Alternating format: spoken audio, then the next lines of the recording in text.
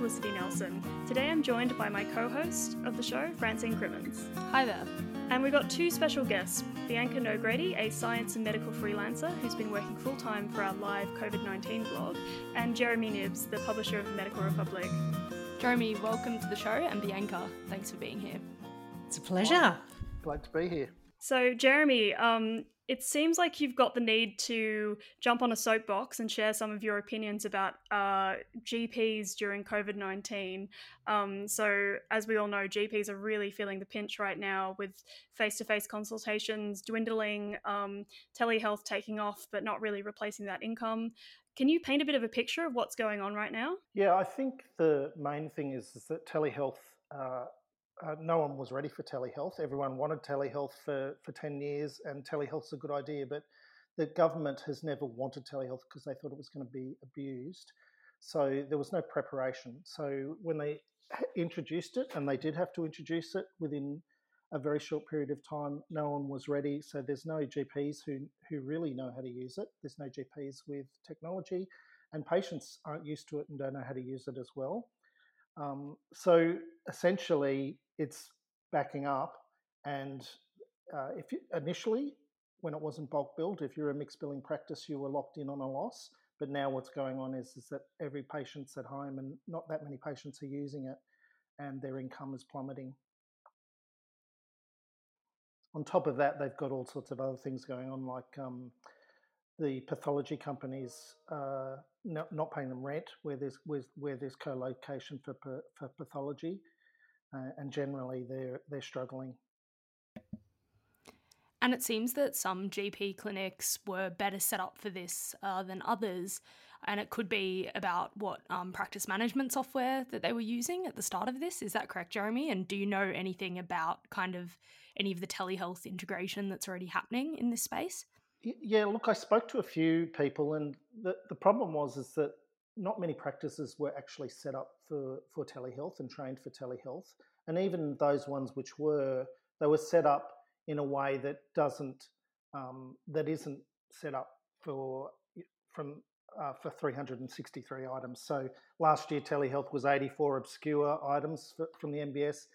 Within 1 week, it's 363 items. And even those that are set up, and we believe that there's less than 10% of practices that had existing telehealth capability, they weren't really trained and understood how to do this. Now, that's not to say they can't get up to speed and they can't do it quickly. There's other problems, and on the patient side, the problem is quite big, because essentially they're not getting as many. They're just not getting as many consults as they used to have, and the government has said, "Yep, but you've got telehealth now." They're still not getting the net number, and then the government's gone and said, "Okay, we're going to open it up from just being bulk billed, so you can add on to that." But we have no idea what a patient will do when you add on to it, because that's an extra complexity in the consult now, because they're going to have to do a credit card over the consult, and that's going to back up a consult as well. So we've just had the Australian General Practice Alliance calling for a rescue package from government for GPs. Jeremy, what is your opinion on this? Do you think the government needs to step in and fund general practice? Yeah, look, the thing here is there are a lot of people in a lot of need. So and some people might say, well, GPs, at least they have some income and they're surviving. The problem with that is that GPs are the front line of triage and the front line of testing for the whole COVID strategy. So if you have half your GP force going broke, while you're trying, on the other hand, to get them all to go to work, and when patients come in, they're potentially risking their lives, and then they're going broke at the same time, you're going to break down your front line. The easiest thing the government could do here is simply look at what through the tax system, look at what a practice earned at the same time last year and guarantee it for 3 months, and then come back and revisit it after that 3 months. They're doing that in their packages through the tax system for small business. They've guaranteed parts of the childcare sector. They guaranteed the banks in the GFC. What we're talking about with GPs is GPs are a critical part of the healthcare strategy infrastructure. So the government needs to recognise this quickly and turn around and just say, look, it'll be okay. Don't worry about anything for 3 months. And it's not hard for the government to do.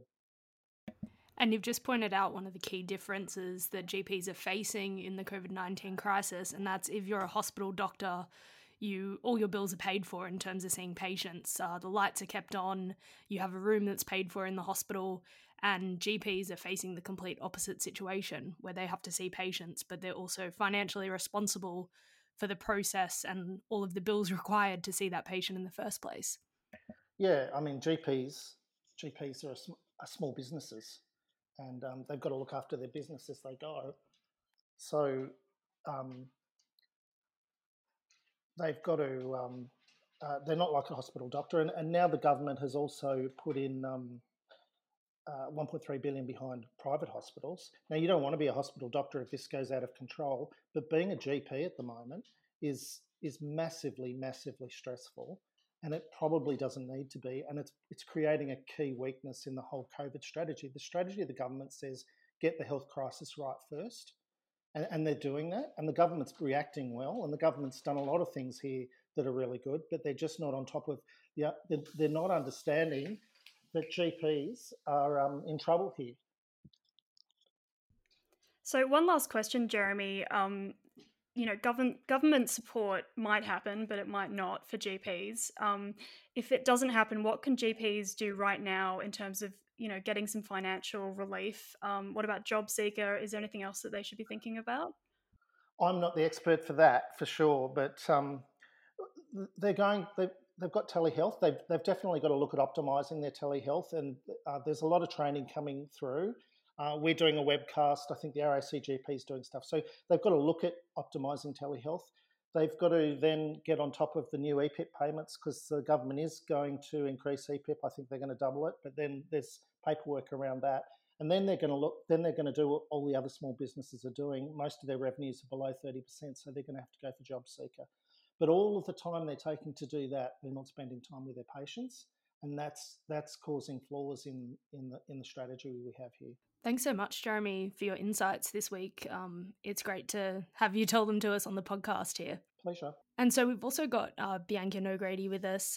Bianca has been running our live blog, as Felicity mentioned before, and you can find it at all hours of the day. It's on the Medical Republic website, and Bianca is doing an amazing job. I don't know how you do it, Bianca, of keeping it updated with all the latest information. I was wondering if you could maybe tell us what some of the big news items of today are. Sure. Well, I should say I do get a lot of help with this blog with all the fantastic Medical Republic staff suggesting stories. So it's very much a team effort.